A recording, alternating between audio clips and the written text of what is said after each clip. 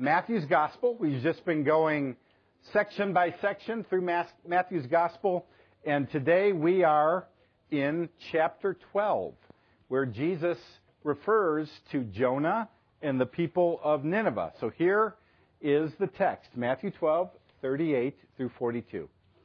Then some of the scribes and Pharisees answered him, saying, "Teacher, we wish to see a sign from you." We want to see a miracle. Right? But he answered them, "An evil and adulterous generation seeks for a sign, but no sign will be given to it except the sign of the prophet Jonah. For just as Jonah was 3 days and 3 nights in the belly of the great fish, so will the Son of Man be 3 days and 3 nights in the heart of the earth. The men of Nineveh will rise up at the judgment with this generation and condemn it, for they repented at the preaching of Jonah, and behold, something, and some translations say someone greater than Jonah is here. Jesus himself, right? And he brings up another example. The queen of the south will rise up at the judgment with this generation and condemn it, for she came from the ends of the earth to hear the wisdom of Solomon, and behold, something or someone greater than Solomon is here. Right? So, the Pharisees come up to Jesus and they say, "We want you to prove that you're the Messiah. Do a miracle. Give us a sign. Give us some evidence that you are the Messiah." Now, asking God for evidence is not necessarily wrong. Remember, after Jesus rose from the dead, he appeared to the apostles, and everybody was there. Well, actually, Judas wasn't there. He was dead. But Thomas was missing. And Thomas said, "I am not going to believe unless I can feel the scars in his hand and in his side." And what does Jesus do? Does he rebuke Thomas? No. He gives Thomas the evidence that he asked for. Right? So there are times it's okay to ask God for evidence, to show himself, to prove himself. But there's a difference between what I'm going to call righteous questioning and rebellious questioning. The Pharisees who came up to Jesus were not truly seeking to find out if he was the Messiah. They had already condemned him. They already said that he does miracles by the power of Satan. They were looking for evidence, not to believe, but evidence to condemn him. And Jesus says, "No, I will not give you evidence, except for one more sign. The sign of the prophet Jonah. Just as Jonah was in the belly of the fish for 3 days and 3 nights, I will be in the earth for 3 days and 3 nights." He's referring to his death, where he would be buried in a tomb for 3 days, and then he would rise again. I will not give you any more miracles except for one. And this one miracle, his death and resurrection, is the miracle, the uber miracle that all of humanity has to struggle with. All right? Maybe you've never really contemplated the reality of Christ's death and resurrection.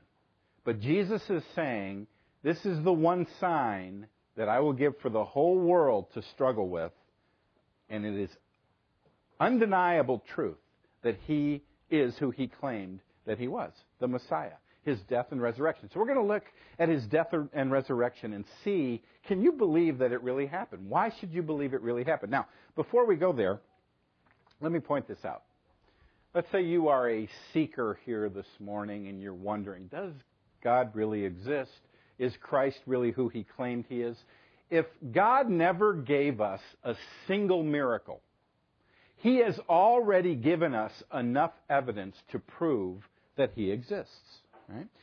In Romans chapter 1, verse 20, the Apostle Paul says this, For his invisible attributes, namely his eternal power and divine nature, have been clearly perceived ever since the creation of the world. Well, how have we seen his existence? How have we seen his attributes and his power?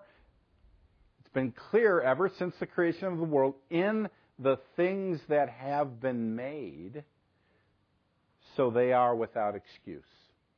There is no excuse to wake up and look at, first of all, the existence of stuff and not conclude that there's a God. Right? Where did it come from? You say, I believe in evolution.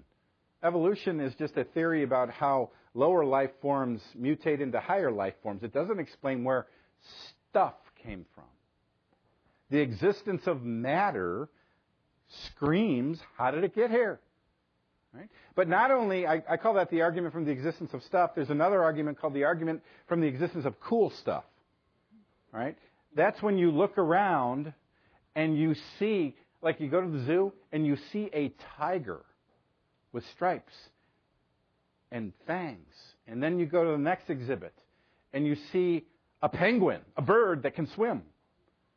And then you go to the next exhibit and you see a beautiful bird that can fly through the air with beautiful colors.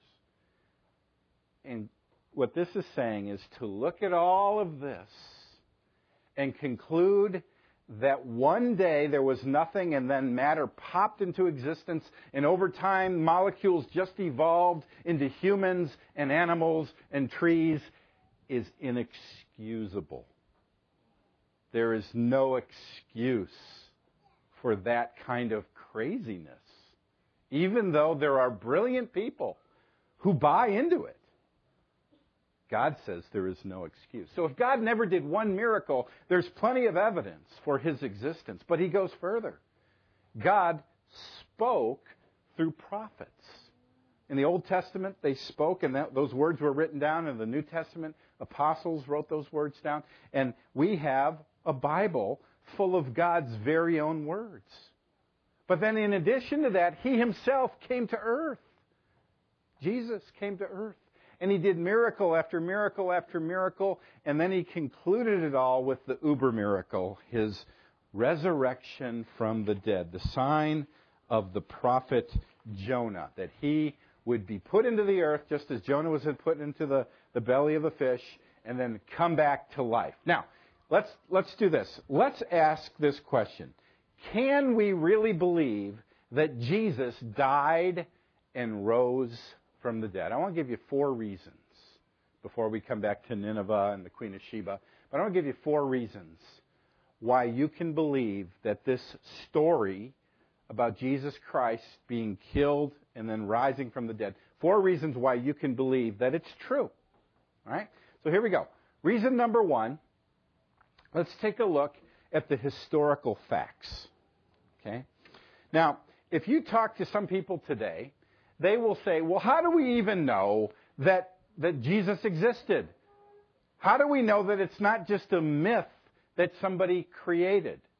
In fact, I talked to one guy the other day, and he said, well, the only evidence we have that a guy named Jesus even existed is the Bible. That's not true. That's not true. Let me show you some secular evidence that a man named Jesus of Nazareth existed. There's an interesting website called provethebible.net where I found these quotes. They're actually not quotes, but they're summaries. But the editor of this website has collected secular quotes from the first century or early centuries that talk about Jesus of Nazareth. All right? This is what he writes. What can we conclude about the figure Jesus Christ by only listening to non-Christians of the first centuries? Just by listening to Jesus' enemies and outsiders, we can put together the following profile. So, Josephus was not a believer. He was a Jewish historian who recorded the history of the first century. Josephus refers to Jesus as a wise man, and he was called the Christ or the Messiah. Josephus also says that Jesus gained many disciples from many nations.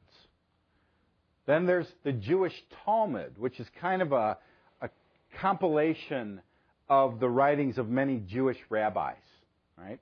The Talmud says Jesus was accused of practicing sorcery and leading Israel astray. Now notice, they don't buy into Jesus being the Messiah, but they can't deny his historical existence or even his miracles. Their explanation is that he was a sorcerer, not the Messiah. Right? We go on, Tacitus, who was another first century writer. Tacitus lived 56 AD to 117 AD. And he said this: under Herod and during the reign of Tiberius, Pontius Pilate condemned Christ to die. There's no question that Pontius Pilate, the governor of Judea, sentenced Jesus Christ of Nazareth to die. Right? The Talmud says Christ was crucified on the eve of Passover. Okay? Now, let me skip a couple more and move out of... In fact, actually, let me go back to one. This is amazing.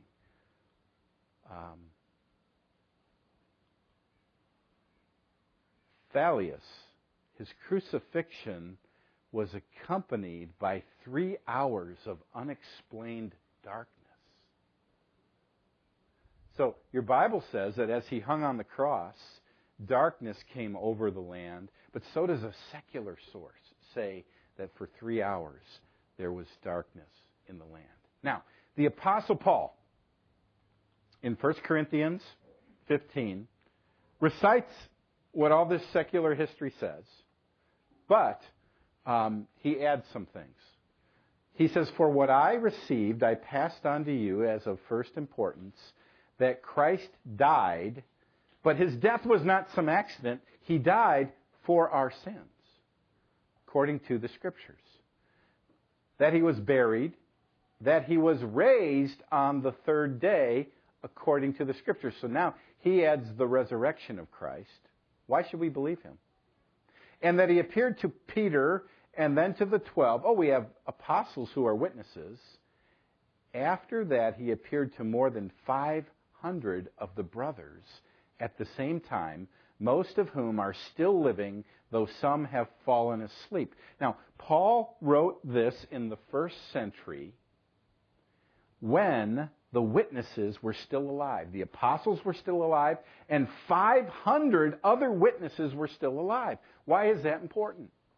Because Paul is saying this is all predicted in the Old Testament, and it all happened, and there are living witnesses, and if you don't believe me, go check it out yourself. Right?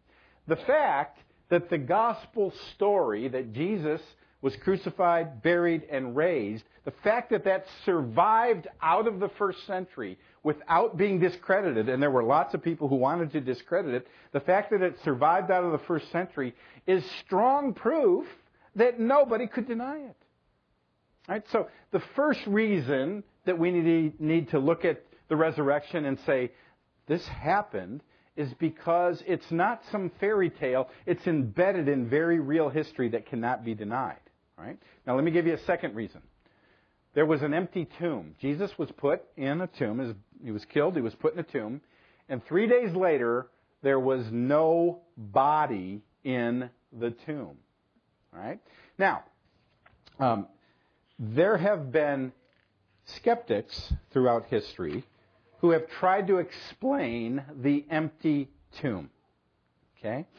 The two most prominent theories that they come up with are the stolen body theory and the swoon theory. The stolen body theory says that the disciples stole the body. Right? But when you really look at that, that makes no sense when you know who these disciples were. Remember, Peter, on the night Jesus is arrested, he tells Jesus, I will never deny you. And Jesus says, you're going to deny me 3 times tonight. And Peter is denying that he even knows Jesus 3 times. And when Jesus is arrested, not only does Peter flee, but all the apostles flee. They're cowards. So are we really supposed to believe that these cowards who don't even want to admit that they know Jesus, after they watch him being crucified, they get together one night and they go, hey, got a plan. Let's steal the body. Let's beat up the guards. Let's steal the body, and we'll perpetrate a lie that Jesus rose from the dead. Yeah, let's do that. That's crazy.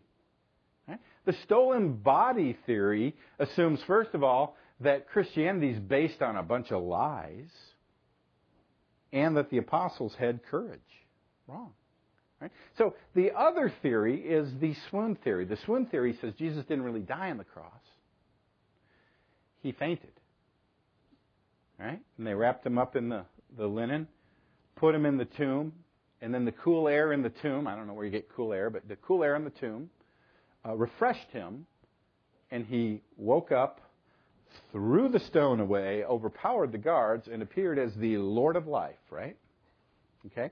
Now, the problem with the swoon theory is it doesn't understand crucifixion, and it doesn't understand Roman guards. Right? Basic thing you need to know about crucifixion is this. When somebody was crucified on the cross, they couldn't breathe. Their chest cavity sagged down, and to breathe, you had to push up on your feet, on the nails on your feet, to exhale, actually.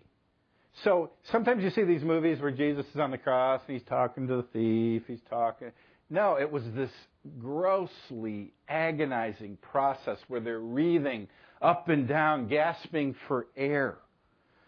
So basically, if they're breathing, they're wreathing. Now, John records what happened, which clearly tells us that he died. Right? It says, now, it was the day of the preparation, and the next day was to be a special Sabbath, because the Jews did not want the bodies left on the crosses during the Sabbath. They asked Pilate to have the legs broken and the bodies taken down.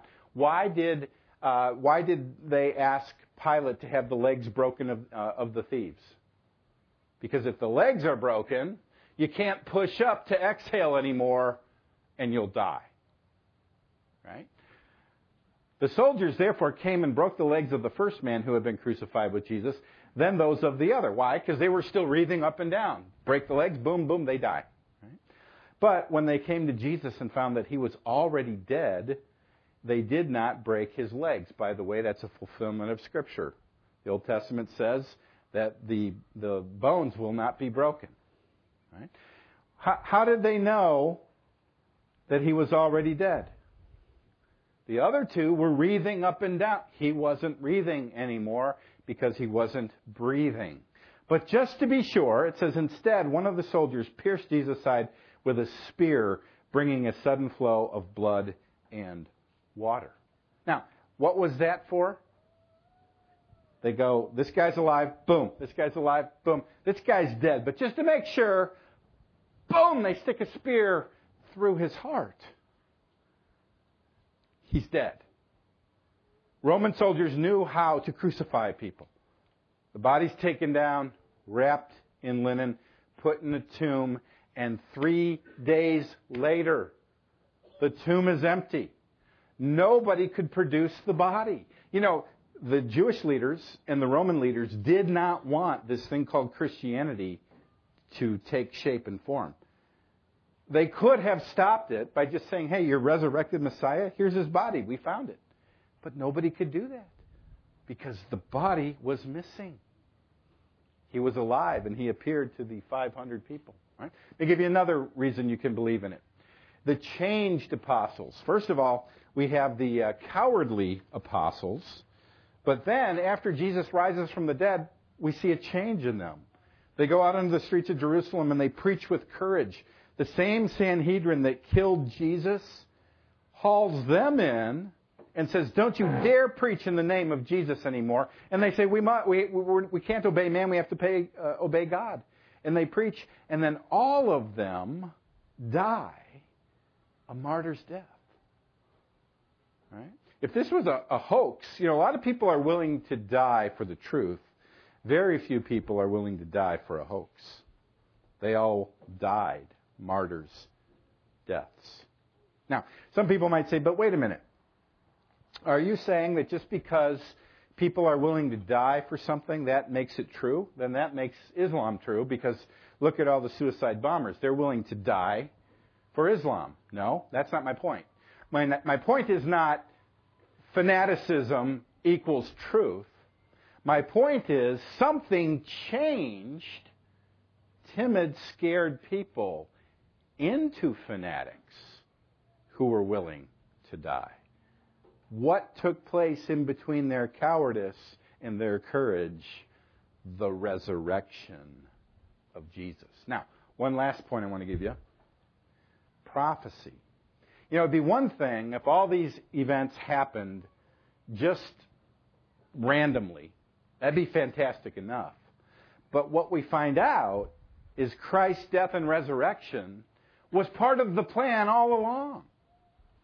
God in the Old Testament prophesied that a servant would come and be pierced in our place. Right? There's so many places we could go, but Isaiah 53 says he was despised and rejected. This is written 700 years before Jesus was born. He was despised and rejected by men, but he was pierced. By the way, that was 200 years before Romans even invented crucifixion. And Psalm 22 talks about his hands and feet being pierced. But he was pierced for our transgressions. He was crushed for our iniquities. The punishment that brought us peace was upon him, and by his wounds we are healed. This not only prophesies piercing, but substitutionary death. He was oppressed and afflicted, yet he did not open his mouth. He doesn't defend himself as he's on trial. He dies, and it talks about him dying with the wicked and the rich. And he dies between thieves, but he's put in a rich man's tomb. So study Isaiah 53.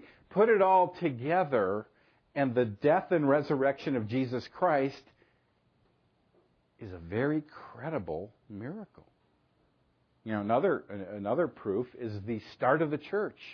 One day, 3,000 Jews abandon Judaism, and they get baptized, and they start the first church in Jerusalem.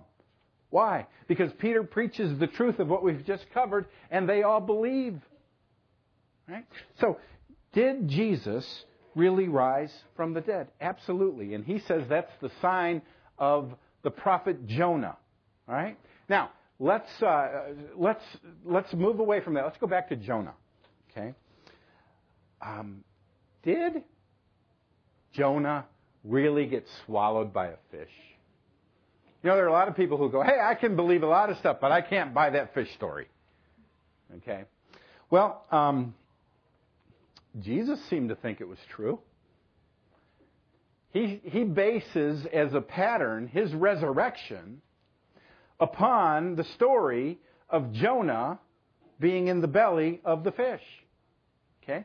Do you think he's really saying, well, I will really be crucified, and I will really die, and I will really be put in a tomb, and I will really rise from the dead, just like the made-up story of Jonah and the whale? No.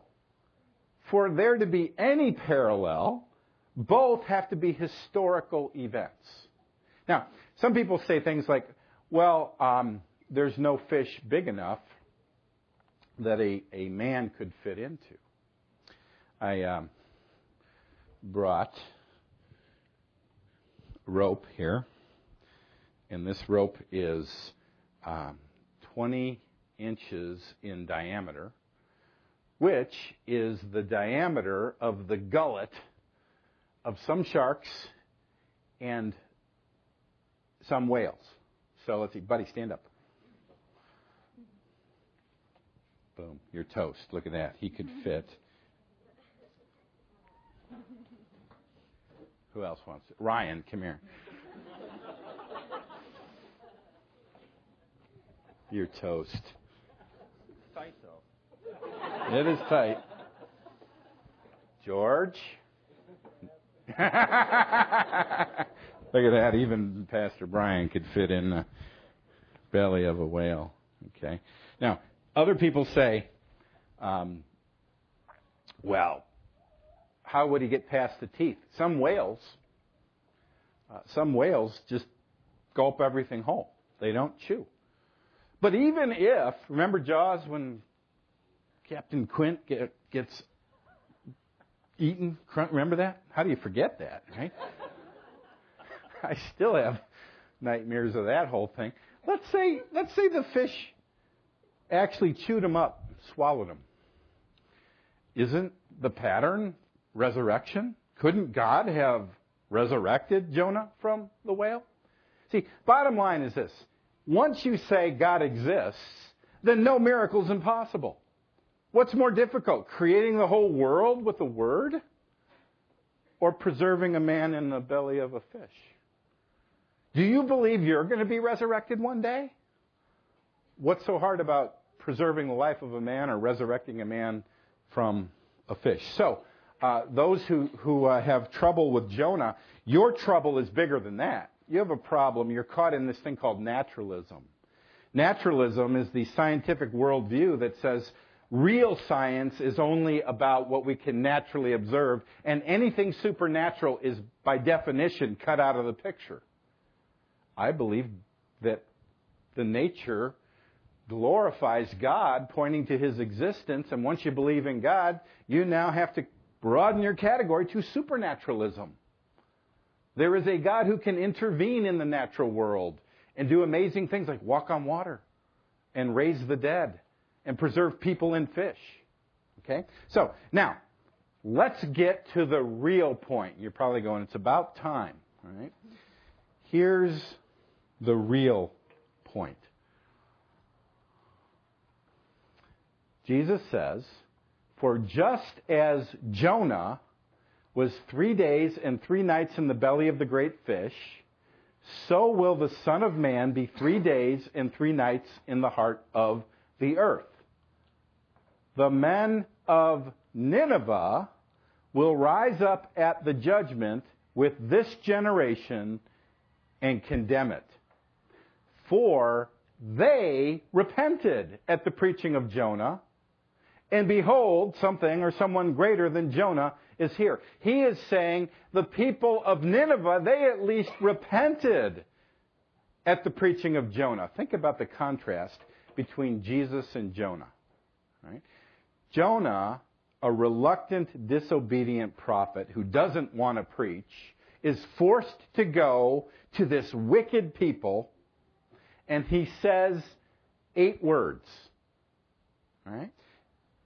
Yet 40 days and Nineveh shall be overthrown. So a reluctant prophet brings a message of condemnation, and the whole place repents. Jesus, on the other hand, goes not to a outwardly wicked people, but he goes to his own people. He preaches not 8 words, but thousands of words, does undeniable miracles, and what do? They reject him. So the people of Nineveh, this is going to happen, on Judgment Day, will rise up and condemn the Jews who rejected Jesus during his day. Right? Anybody know where Nineveh is today? Anybody know? Where is it? It's Iraq. It's here's Israel, Jerusalem right here. There's Nineveh. It's Mosul. Right? That's modern day Mosul in Iraq. Were you there? Yeah. Okay. We have soldiers over there right now. Okay. So Jesus contrasts really the response of the people of Nineveh to the unbelief of the people of his day. Now, he brings up one more example. He brings up the Queen of the South. Now, what's this referring to? The Queen of Sheba, the Queen of the South, will rise up at the judgment with this generation and condemn it. For she came from the ends of the earth to hear the wisdom of Solomon, And behold, something greater than Solomon is here. What's he saying here? Well, remember, God raised up a king, King David. King David had a son named Solomon. God said, I'll give you anything you want. And he said, give me wisdom. God made him the wisest man on the face of the earth. And rumor spread all over the planet that Solomon was the wisest man on the planet. And the Queen of Sheba, where's that? Well, here's Jerusalem. You go all the way down here in Saudi Arabia to the bottom. Sheba is guessed to be here. She hears a rumor of a rumor of a rumor that God has made this king in Jerusalem the wisest man in the world. She packs up her camels and her caravans and travels over the desert all the way up to Jerusalem. It's not like getting in your Honda and going for a little drive. That probably took years for her to move to Jerusalem and sit at the feet of Solomon, because she hears that divine revelation has been given to the king of Israel. Right? Now, let me contrast this. In fact, let me apply this to a different situation. Sometimes people go, I can't believe in Christianity because it just seems unfair. How can it be fair that you must be a Christian when there are people all over the world who are raised in different traditions, Islam and Buddhism and Hinduism? It's not fair. In other words, what they're saying is God can't give us the true religion. He has to use any old human religion that's already out there to be a road to get to Him. Well, when people say it's not fair, here's what they're saying. People are saying that the culture you raised in so conditions you that you can't be expected to seek after the true God. But what about these two examples? Here we have Nineveh worshiping their pagan gods, wicked, evil people, and one reluctant prophet goes, speaks 8 words, and they all find the true God. Right? Then, that's an example of a missionary being sent and people finding the true God. The other example is of a queen of Sheba who has her false gods, and she hears a rumor of a rumor of a rumor, and she is willing to put forth maximum effort to go hear revelation. And Jesus is saying, humanity, you're accountable to seek after truth like these people. What will happen to America? We are awash in divine revelation. There's a lot of garbage out there, too. A lot of false, mamby-pamby preachers who don't preach the truth, and a lot of garbage deceiving people. But there is also the truth being spoken clearly in many places. And what do most people do? They're not like the Queen of Sheba, who would seek after truth with all their heart. They're not like the people of Nineveh, who will repent, not at words of grace, but words of judgment. I pray that when the people of Nineveh rise up and the Queen of Sheba rise up and condemn the people of Jesus' day, that we won't be condemned either. That we will be like the people of Nineveh who repent when they hear the truth. And we will be like the people, like the Queen of Sheba, who's willing to put forth some effort to find the truth and not just say, oh, well, I was raised this way. I guess I'll just believe whatever I've been taught. Right? Will you seek with all your heart to find the truth? And will you repent when the truth hits you in the face? Now, let me close with this. What is the truth? What is the message that Jesus came to give? Now, we talked about His death and resurrection. Paul said that His death was not just a historical event, but He died for our sins. The main message is this: we are sinners who need a Savior. If you're after some other message, there's plenty of other places that'll give you other messages. But the message that He came to proclaim is that we are sinners who can be forgiven of our sin. How? He paid the price on the cross. He rose from the dead, showing that His payment was acceptable before God. He ascended into heaven, and now He's calling all to repent of their sin, to turn to Him and trust in Him to have eternal life. You say, how do I do that? How do I trust in Him? You stop trusting your own goodness. You turn to Him and you receive Him as Savior. Let's pray. Lord, thank You that You have not left us without witness. The witness of creation, the witness of Your Word, and the truth of Your resurrection.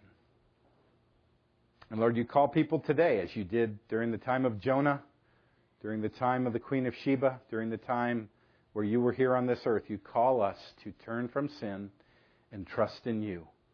And You promise that all who turn to You will be forgiven because of Your sacrifice on the cross. If you're here this morning and you have never, ever truly trusted in Christ, He calls you. Seek after Him. Open your heart. Trust in Him. And you will find rest for your souls.